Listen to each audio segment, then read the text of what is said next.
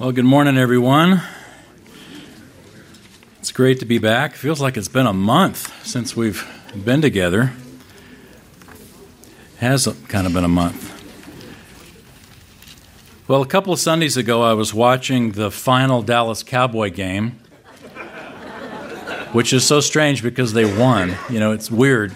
You win, and you win big, and yet somehow you're out of the picture. Well, I saw a commercial during the game that caught my attention. I don't remember what they were selling, but the phrase at the very end, in fact, I think they even had it on the screen. It said something like, "The future is yet to be written, ...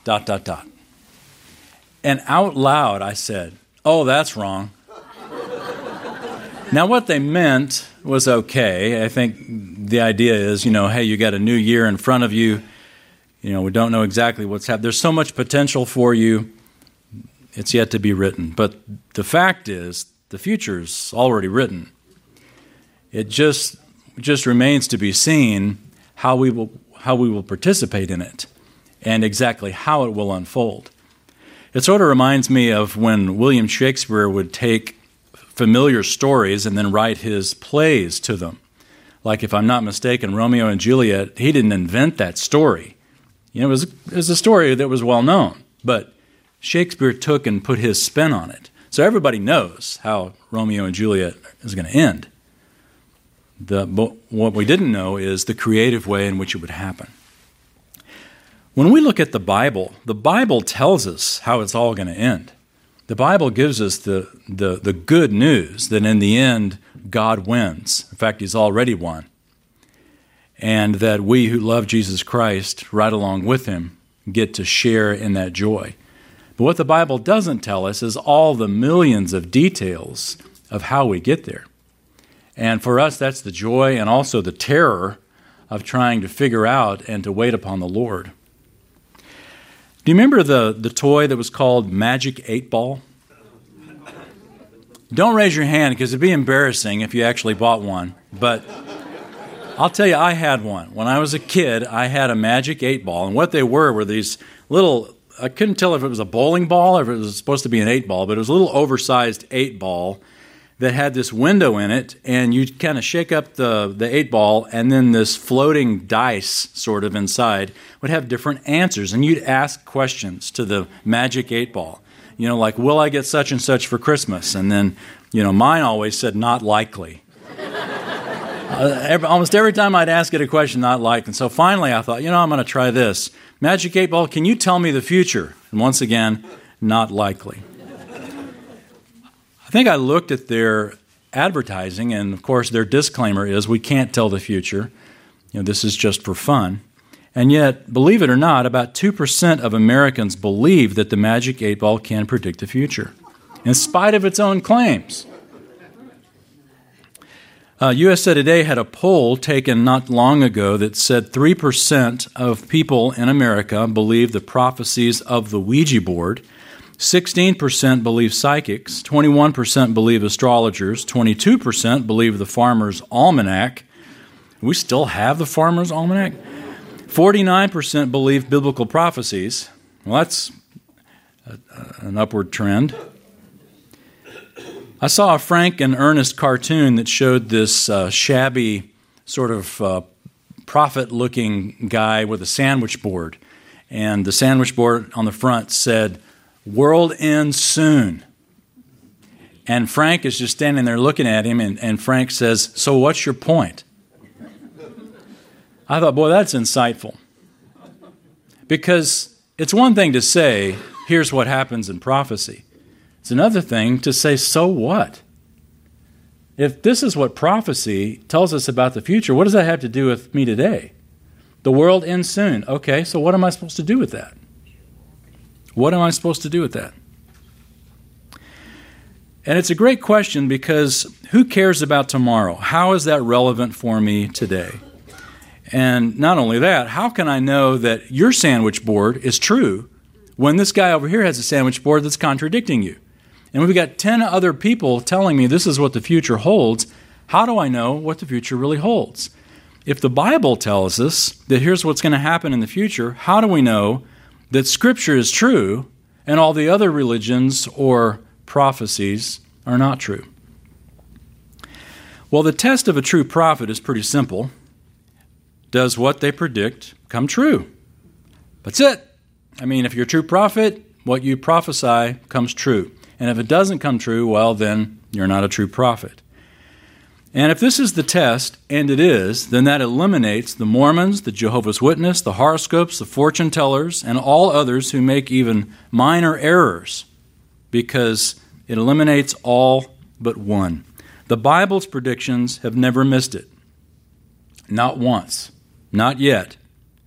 It has predicted, just regarding Jesus Christ, just to narrow it down to that subject, where he would be born, the fact that he would be born of a virgin, where that he would be raised, exactly how he would die. In fact, crucifixion was predicted even before crucifixion existed in the Scripture, just to name a few. And the odds of these predictions coincidentally coming true of just one person make them so far-fetched that it's impossible unless the Bible is actually telling the truth. The odds are in our favor. Interesting, 1/4 of the Bible was prophetic at the time that it was written. So if you just look at your Bible and imagine 1/4 of what's sitting in your lap was prophecy at the time that it was written. Some of it's been fulfilled, but some of it is yet to be fulfilled. And that is what we want to focus on here for the next few weeks. So turn with me in the Bible to John chapter 14. Now we're going to take quite a few passages today, so just be patient as we work through some passages. You're going to be turning to more than one place. That's all right. And we're going to take this month, the next 4 Sundays, and look at biblical prophecy, specifically future prophecy. Not just prophecy that's already happened, but prophecy that will happen in the future. We'll take it in order, and we'll start with the next big event in God's prophetic calendar. As John 14 begins, the scene is pretty bleak. If you're familiar with this context, it's the night before Jesus dies. He's in the upper room with his disciples, and he's just dropped the bomb, so to speak. He's told them some bad news. He said that he's going away, that one of them would betray him, that Peter would deny him, that Satan was at work against them, and that they all would desert him. And he's leaving. So no doubt the disciples are very discouraged, very disillusioned. How does this fit with our concept of the Messiah? I mean, this is the Passover meal that you didn't want to happen. And it happened. Well, John 14, look at how Jesus comforts them. Verse 1 says, "Do not let your heart be troubled. Believe in God, believe also in me. In my Father's house are many dwelling places. If it were not so, I would have told you. For I go to prepare a place for you. If I go and prepare a place for you, I will come again and receive you to myself, that where I am, there you may be also." Up to this point, the disciples' only concept of the future with Jesus the Messiah was the kingdom of God. He'd been preaching it for 3.5 years. He'd also been talking the last year about something called the church, but let's put that aside. The kingdom is what we want. And so when Jesus talks about leaving and going to the Father's house, these are concepts that are new to the disciples. And Jesus brings this up to comfort them. He tells them in the very first verse, "Don't let your heart be troubled." So the context of this revelation, of this prophecy that Jesus is giving, is comfort. He's telling them, I'm going to my Father's house. And he says, in my Father's house there are many dwelling places. You may have the old version that says many mansions, which is a bad translation because the word there actually means like one of the side rooms of the temple. He's using the little side room of the temple as an illustration. And my Father's house, thinking of the temple, there are many side rooms. Really, it's the word for apartment. So imagine that. You're going to die, go to heaven, and live in an apartment for all eternity. Well, there's more to it than that, of course. But Jesus' point is, I'm going to prepare a place for you. And even if it is just a dwelling place, it's going to be a great place. And he says, if it wasn't so, I'd tell you, I'm going to prepare a place for you. And then verse 3 is the wonderful promise. And if I go and prepare a place for you, and he's talking heaven, he's not talking the kingdom, he's not talking earth, he's saying, I'm going to the Father. And where the Father is where I'm going to prepare a place. And then I'm going to come and get you and take you to be with me. So this is not the kingdom. This is not the kingdom of God. This is heaven. This is heaven. And this is the first time in all of Scripture that the doctrine of the rapture is mentioned. Jesus introduces the rapture in the upper room at a Passover meal. And the disciples' heads are spinning because this is not something they have even conceived of before. Jesus isn't talking about coming again to earth to reign in the kingdom. He's talking about coming to get them and taking them with him to the place that he's prepared. Notice that. This is not the second coming of Jesus to earth. This is the coming of Christ to get his people to take them to heaven. Now, we'll talk about sort of the layout, the timeline over the course of this month. But God's next big event for us in prophecy is what Jesus mentions here to the disciples the night before he leaves. It's the rapture. One of the clearest reasons that we have prophecy in the Bible is to give us encouragement. He told us that here in verse 1. But also look down at verse 29 for another reason. John 14:29, a little farther on in this same conversation, Jesus says this, I have told you before it happens, so that when it happens, you may believe. One of the purposes of prophecy fulfilled is to give you confidence that God knows what he's doing. I've told you beforehand, so that when it happens, it strengthens your faith. So there are several principles, or you could just say sentences, that we're going to pull from our lesson today. And here's the first one. And they're all very, very simple. The first one is this. Prophecy.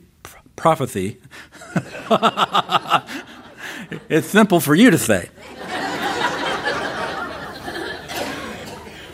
It is very simple. Prophecy strengthens our faith. Prophecy strengthens our faith. That's one of the purposes of it, is to strengthen our faith. We can trust a God that knows the future, who has predicted the future, and without missing a beat has always nailed it when it comes to fulfillment. I read not long ago about some wine growers in France that plan to sue their National Weather Service because they failed to predict a hailstorm that devastated thousands of acres of vines. They said that if they had been warned ahead of time, then they could have properly prepared for it. And I thought, today people will sue anybody for anything. But I also thought, there's not going to be any lawsuits in heaven. No one's going to get to heaven and say, Lord, you didn't warn us that this was going to happen. Because regarding the future, we have been properly told what's going to happen. The future has been written. There's not going to be any lawsuits in heaven. The fact is, the forecast is very clear. Jesus is coming at any moment to get his church, to take us to be with him at the place that he has prepared. There's nothing we're waiting for. There's no sign in Israel's news. There's no political event that's got to happen. There's no blood moon that's got to show up some October. Not even Jesus' face in a taco. We're not waiting for any sign from God. The only thing we're waiting for is Christ. That's it. There's nothing in the Scripture that tells us this has to happen before Jesus comes for us. And that's a comfort, but it's also a warning. It's a comfort for those of us who love Christ, but it's also a warning for those who don't yet know Him. That every single day that you put off trusting in Jesus Christ for the forgiveness of your sins is a day that you are banking on a tomorrow that may never come. The point being, there's benefit of knowing your future. Think about it. If you knew what the stock market was going to do this year, you could make a killing financially. We know what's going to happen in the future spiritually, and we can benefit from that information just as we could if we knew the stock market for this year. Well, let's leave John 14 and make our next stop at 1 Thessalonians chapter 4. The Apostle Paul takes up where Jesus left off, and with the same inspired voice, elaborates on what Jesus began to teach his disciples about the rapture. Particularly, he notes what's going to happen to those believers who have died before the Lord comes. 1 Thessalonians 4, and let's look down at verse 13. 1 Thessalonians 4 has an interesting context. If you read back up at the beginning of it, it starts off talking about sanctification. They're doing well, we're told, verse 1, but he challenges them to excel still more, which is wonderful. It's a great challenge. You may be doing great in your Christian life, but you can always excel still more. And then he gets very specific, and he says, your sanctification includes sexual purity and honoring God with your body. So he spends a few verses on that, which is interesting as he writes this. Paul wrote this from Corinth. And if you know anything about the culture of Corinth at the time, all Paul had to do is just look out the window and see a perfect illustration of what he's writing about here in 1 Thessalonians 4. But in the context of basically sanctification and excelling still more, he challenges them in verse 12 to behave properly toward outsiders, etc. But then verse 13, he makes a transition that goes right along with having a sanctified or renewed mind to thinking properly about the coming of Christ. Verse 13, he writes, "But we do not want you to be uninformed, brethren, about those who are asleep, so that you will not grieve, as do the rest who have no hope. For if we believe that Jesus died and rose again, even so God will bring with him those who have fallen asleep in Jesus. For this we say to you by the word of the Lord, that we who are alive and remain until the coming of the Lord will not precede those who have fallen asleep." Let's pause there for a second and just say our second principle: prophecy gives us hope. Prophecy gives us hope. Because God has been faithful to a T in the past, we know that what he says about the future also is true. And we're also told in this passage not to grieve as those who have no hope. So prophecy gives us hope, right along with our grief. You know, think about the last time you were at a funeral service for someone that you know was a believer. It's such a strange mix of emotion, isn't it? There's definite grief, especially if you knew them well, the family member or friend. There is grief at the separation, but at the same time, there's joy because you know they're with the Lord. You have at the same time the grief and the rejoicing. This is what prophecy does for us.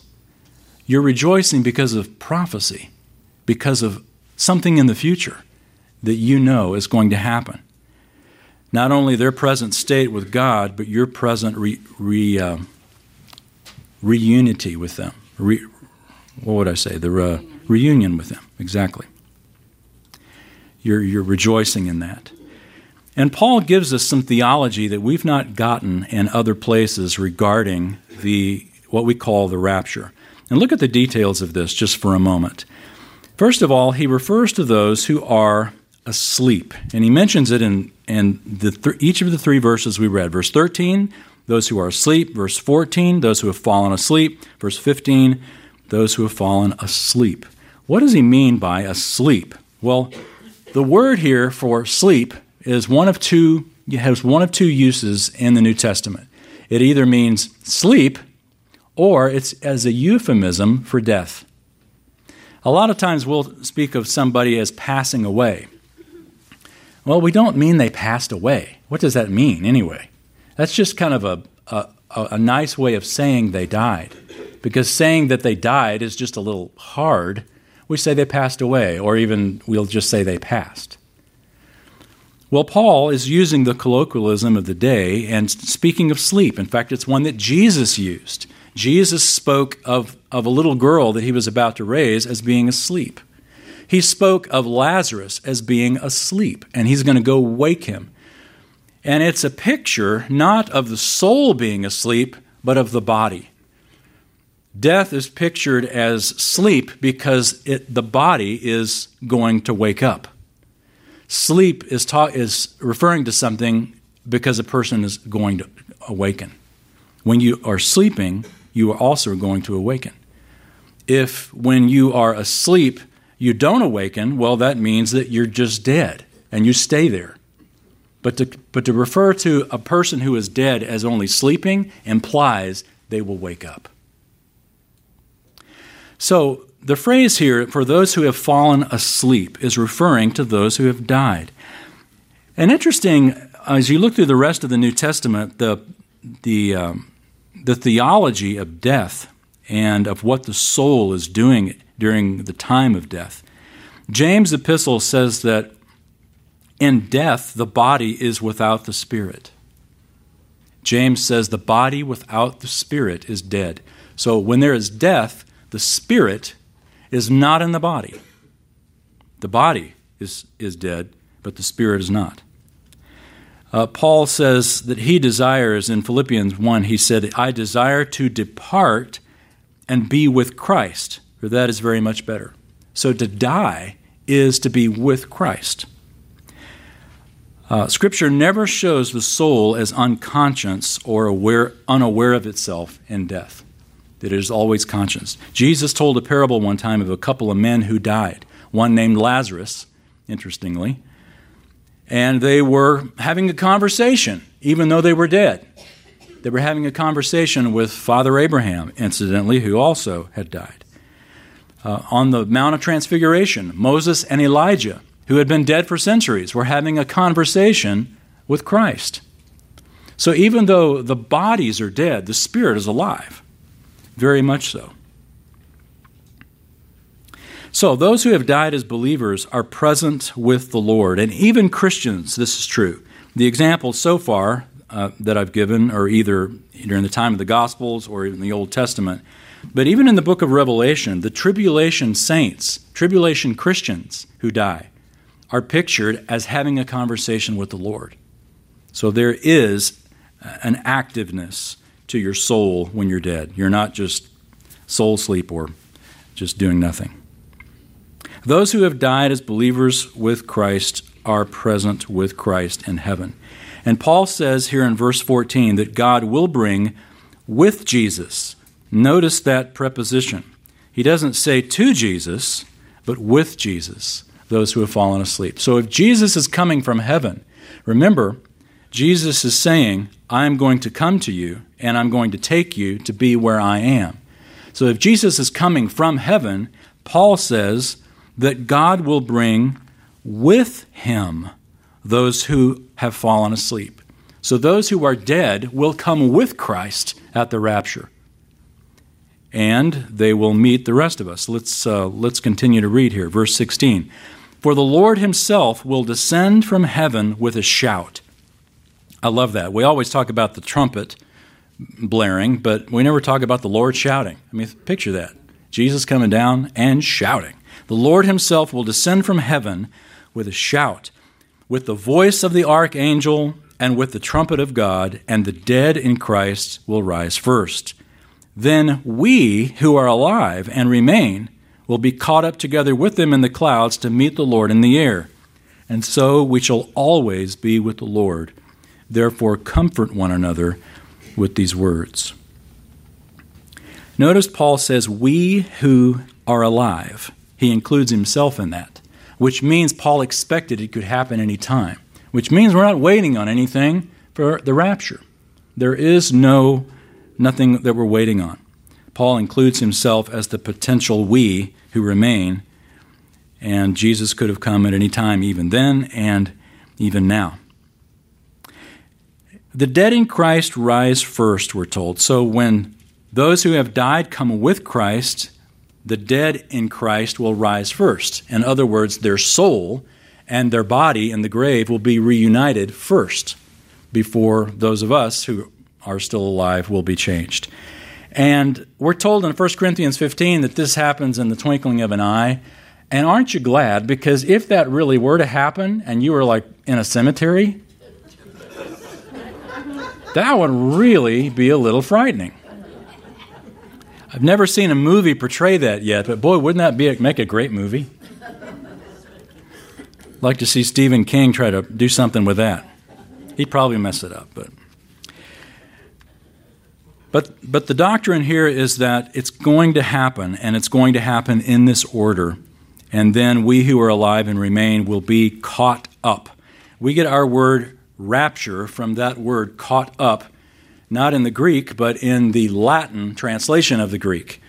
We get our word rapture from that word. It's the idea of being caught up together in the clouds and meeting the Lord in the air. And then we will always be with the Lord. And again, the goal of mentioning this, verse 18, is comfort. Comfort one another with these words. So comfort from the pain of death, of not grieving like the world who has no hope, is one great application of the hope of the rapture. But the rapture had a far greater purpose than that, a very practical purpose, which we'll talk more about next week. But if you glance down the very next chapter, it's about the day of the Lord. And this is what's called the tribulation. So we'll save that for next week, but there's a very practical reason that we are raptured, because we are taken out of the world for God to begin to deal directly one-on-one with Israel again as a nation during the 7-year tribulation period. All right, so let's make another journey to the left and look at 1 Corinthians 15. 1 Corinthians 15. Comfort, protection, but there's still another application here. Paul expands even further on the blessed hope of the rapture. 1 Corinthians 15, look down toward the end of the chapter there, verse 51.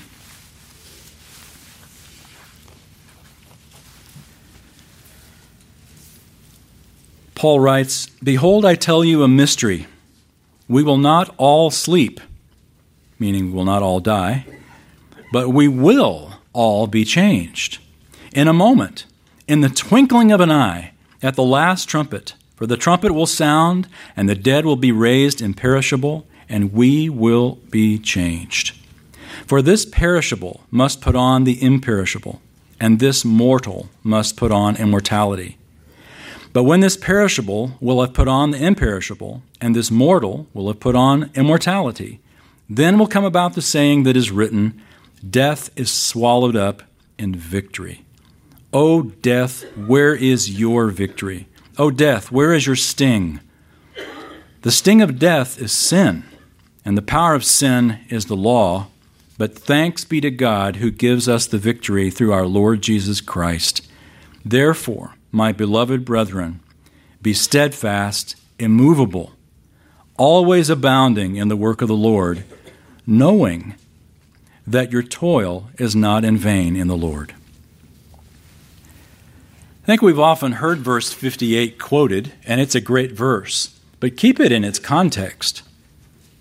The reason that we can be steadfast and immovable and always abounding in the work of the Lord is because we're expecting that any moment our labor in the Lord will not be in vain, that the rapture will happen. This 1 Corinthians 15 is Paul's wonderful defense of resurrection, beginning with the fact that there were some in Corinth that were saying that there is no resurrection, and Paul was saying, well, then Christ hasn't been raised. But if Christ has been raised, then here's the good news. He's just the first of many. You're next. The rapture is our resurrection.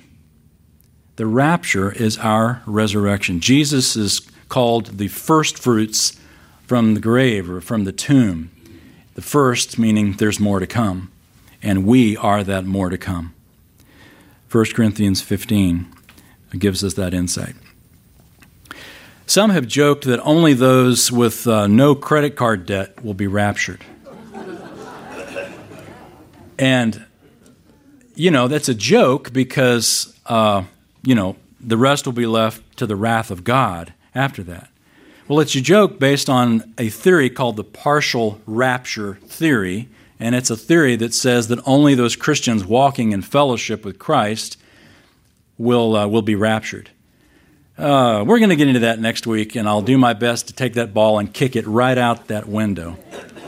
But Paul right here says in verse 51, I tell you a mystery, we will not all sleep, but we will all be changed.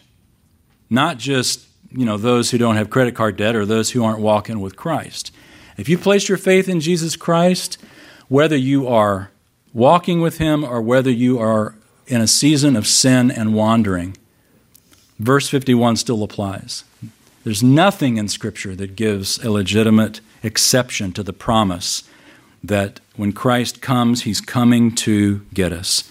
In fact, when Jesus made that statement to the disciples in the upper room, remember He was making the statement and the promise to men who were about to abandon Him, to Peter who was about to deny Him, to the rest of the faithful disciples who were going to desert Him. He made a promise to each one of them that He was coming to get them. So even if we're in a season of sin, verse 51 applies. We will all be changed. I love that promise. Because otherwise, how would you ever have any confidence? Am I walking, did I miss the rapture? I love how the NIV puts it. He says, your labor in the Lord is not in vain. Prophecy gives us hope. All right, let's keep turning. You enjoying the fanning your face here? 2 Corinthians chapter 5. So the rapture happens, then what? The rapture happens, then what happens? Well, Paul wrote to the Thessalonians, as I mentioned, from Corinth, while he was living in Corinth. In fact, the book of Acts describes an incident that occurred while Paul was living in Corinth. You may remember in Acts chapter 18, it says that there was sort of a riot along the main street there of Corinth. And if you've been to ancient Corinth, you remember the big, long main street, and in the middle of the main street of Corinth is a raised platform called the Bema. There's even a sign there that says B-E-M-A, just right there for you to read, Bema. It's the ancient judgment seat there in the city. And if you were to read Acts 18, you'd see where Paul was brought right in front of that judgment seat, and he was given sort of a quick little monkey trial there and was exonerated and was able to leave. But the Corinthians would have remembered that in the life of Paul. And Paul used that illustration of Paul standing in front of the judgment seat as a reminder that we all will stand before a similar seat one day. So 2 Corinthians 5, look at verse 6. 2 Corinthians 5, 6. Therefore, being always of good courage, and knowing that while we are at home in the body, we are absent from the Lord, for we walk by faith, not by sight, we are of good courage. I say, and prefer rather to be absent from the body and to be at home with the Lord. Now, let's just pause right there for a second and do some simple observation of those three verses. Notice Paul gives two options. You're at home in the body, which means you're absent from the Lord, verse 6, or, verse 8, you're absent from the body and at home with the Lord. It's one or the other. You are either at home in the body or you're at home with the Lord. as a Christian. It's not that you're sleeping in your body. If you're dead, you're with the Lord. Verse 9, therefore, we also have as our ambition, whether at home or absent, to be pleasing to Him. For we must all appear before the judgment seat of Christ, so that each one may be recompensed for his deeds in the body, according to what he has done, whether good or bad.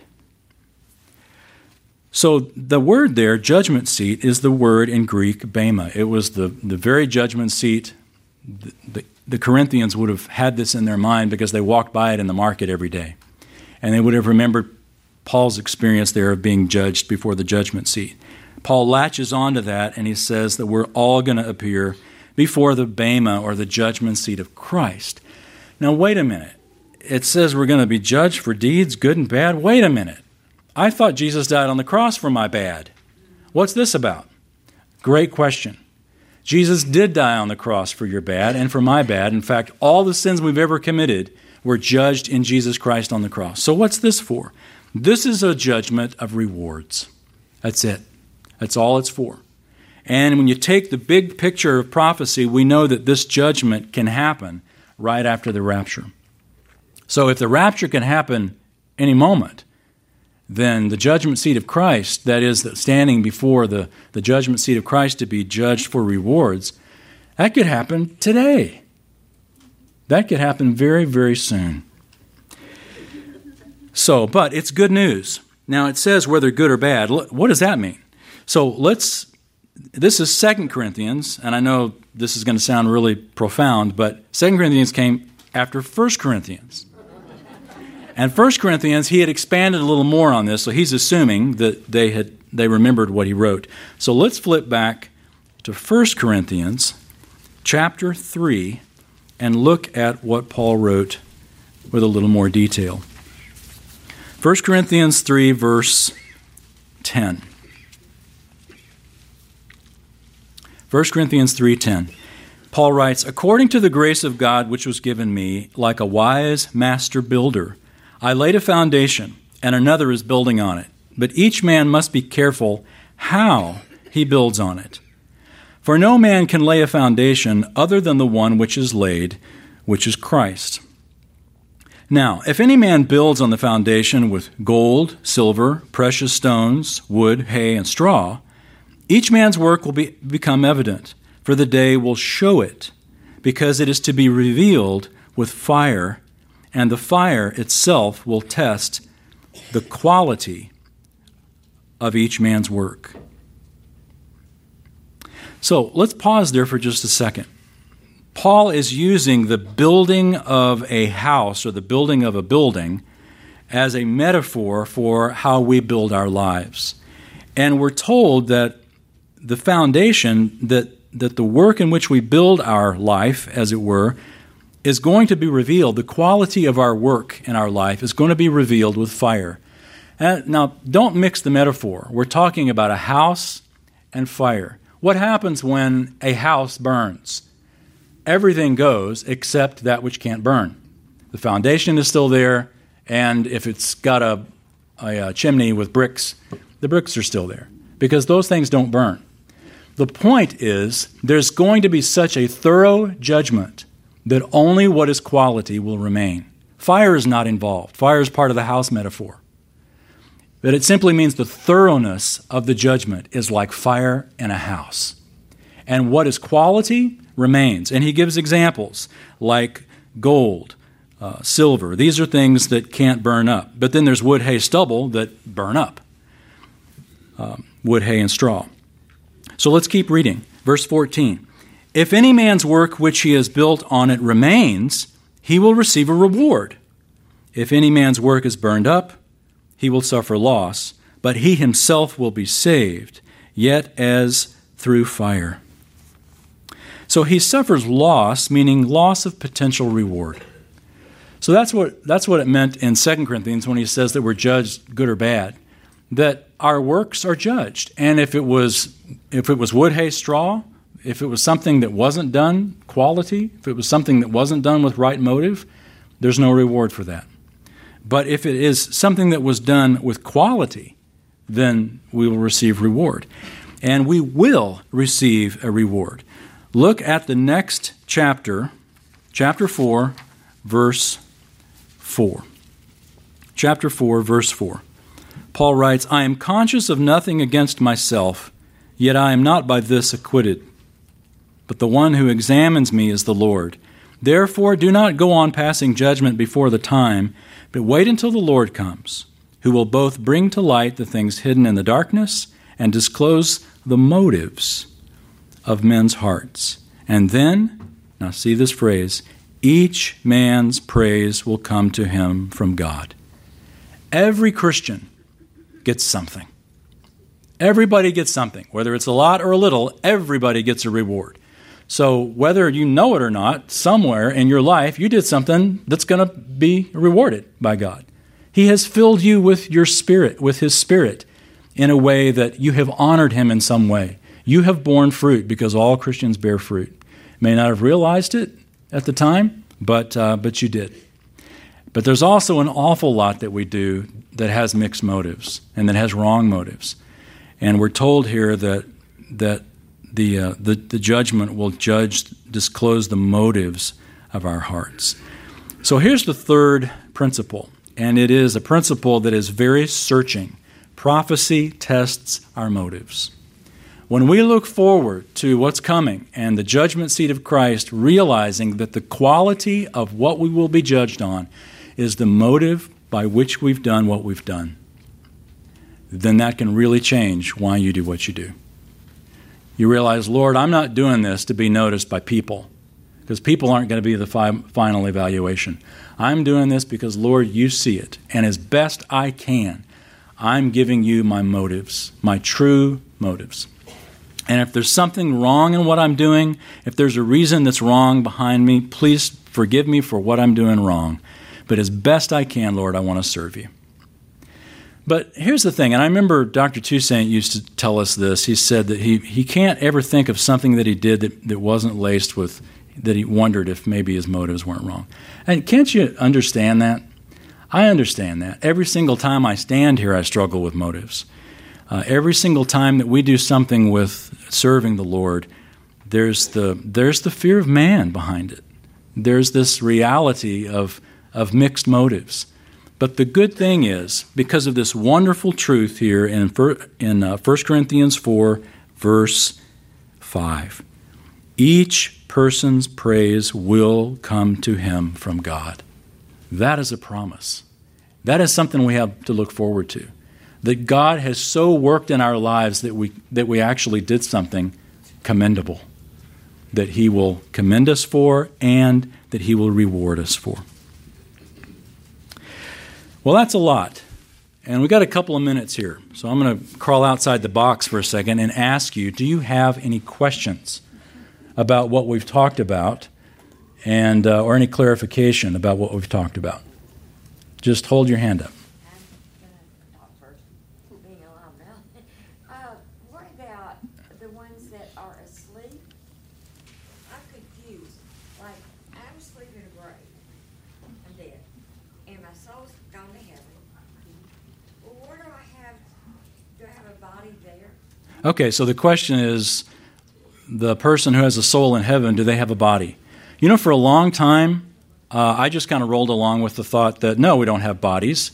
In fact, I had a friend one time that said he thought we just flew around in little Ziploc bags. He couldn't give me a verse on that. But I remember Dr. Toussaint teaching us in this class something that at first I disagreed with. And when you disagree with Dr. Toussaint, it really bothered me, because I thought, I've never disagreed with this man. And then I really went home and studied it, and I thought, you know what, he's right. Don't you just hate it when you learn something new? It just offends your arrogance. But what he showed us was, I think it's the parable in Luke 16 that talks about the person who is dead, Lazarus, and the rich man. It's that parable, and they're dead. And it talks about, dipping the tongue, in water, and let me cool it. It's all over So there's some implication that there is a temporary body in glory. And what happens to that temporary body when we're resurrected with our permanent bodies that we'll have forever, the Scripture doesn't say. So, but great question. Yeah, I struggled with that for a long time. Anything else? Okay. When you say we will all be saved, are you talking about universal salvation or just Christians? We will all be saved is a reference to believers. Paul is writing to believers in the letter, and so when he says we will all be changed, he's referring to all Christians. Yeah, great question. All right, any others? I heard that you said that everything that's supposed to happen has already happened until the rapture. I've heard some people say that until the nation of Israel was restored, then rapture couldn't happen. Of course, it has been now, but is that part of it? That's a great question. We're going to talk a little bit more about that next time because we're going to get into the tribulation. But one of the purposes of the tribulation is to motivate Israel to repent. The kingdom doesn't come until Israel repents. And Israel, even though they're in the land, it's still very much Gentile-dominated. And Israel's not really in the land until they are in control. So they're in the land just by the grace of God now. That's not very politically correct, but biblically it's correct. Okay, Clyde, I think you had one. You'll be the last. Well, I think that I've pretty well resolved this through the years, but my wife convinced me early on that my eternity will be mowing the lawn in front of her mansion. But Chuck has straightened me out that she's not going to have a mansion. Okay, so is there a question in that, or?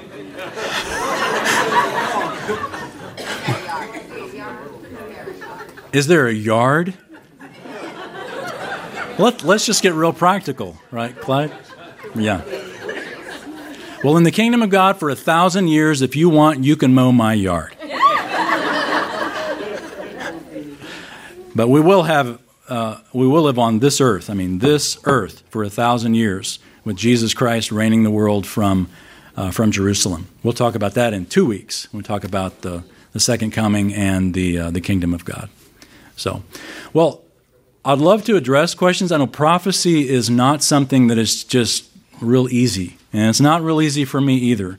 But if you've got a question about it, my email is in the directory. Email me your question, and I'll try to work it in the series as it's relevant. So if that would help. All right, well, let's pray together. Father, thank you that you don't leave us in the dark, that we're not left like so many other religions or worldviews, that we're just left saddled to common sense or struggling with what seems right when the reality is other people have different opinions and we just never know. You've given us the Scripture. This wonderful book that we have in our laps has never missed it from the time that this Scripture was written to this moment now. When what it has predicted in history, if it has been necessary to be fulfilled, it has already happened. Especially we think of the birth, the life, the death, the resurrection of our Lord. And from His own words, as we've read, the promise that He has that one day He will come again for us. Lord, we're grateful for the doctrine of the rapture, for the hope, Paul calls it, the blessed hope, that at any moment Christ could come and to receive us to Himself, and we will be with Him forever. Thank you for that hope. And Father, in the meantime, may that expectation be a filter through which our motives always go